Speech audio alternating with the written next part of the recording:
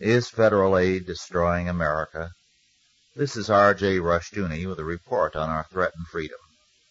About an hour ago, a friend was here who has an all-too-common problem.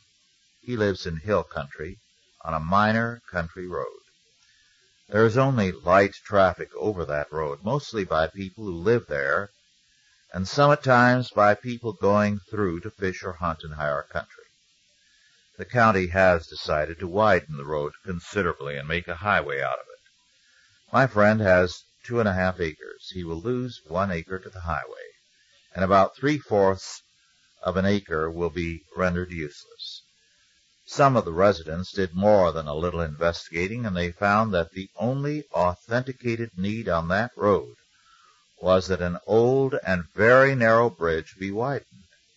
At the Board of Supervisors meeting, they asked that the construction be limited to widening the bridge, and their homes and land be left untouched. The supervisor who answered them agreed that the only need was a wider bridge, but he said we can only qualify for a federal grant for this road widening project. In the process, the bridge will be widened, but all of us will pay for an unneeded and costly road project. Incidents like this are commonplace all over the United States. All too many federal grants in aid are an invitation to unnecessary and costly projects. In the process, all of us are overtaxed. Local officials are seduced into new and costly projects, and we are pushed further into national bankruptcy. Moreover, the bankruptcy we are drifting into is both moral and financial.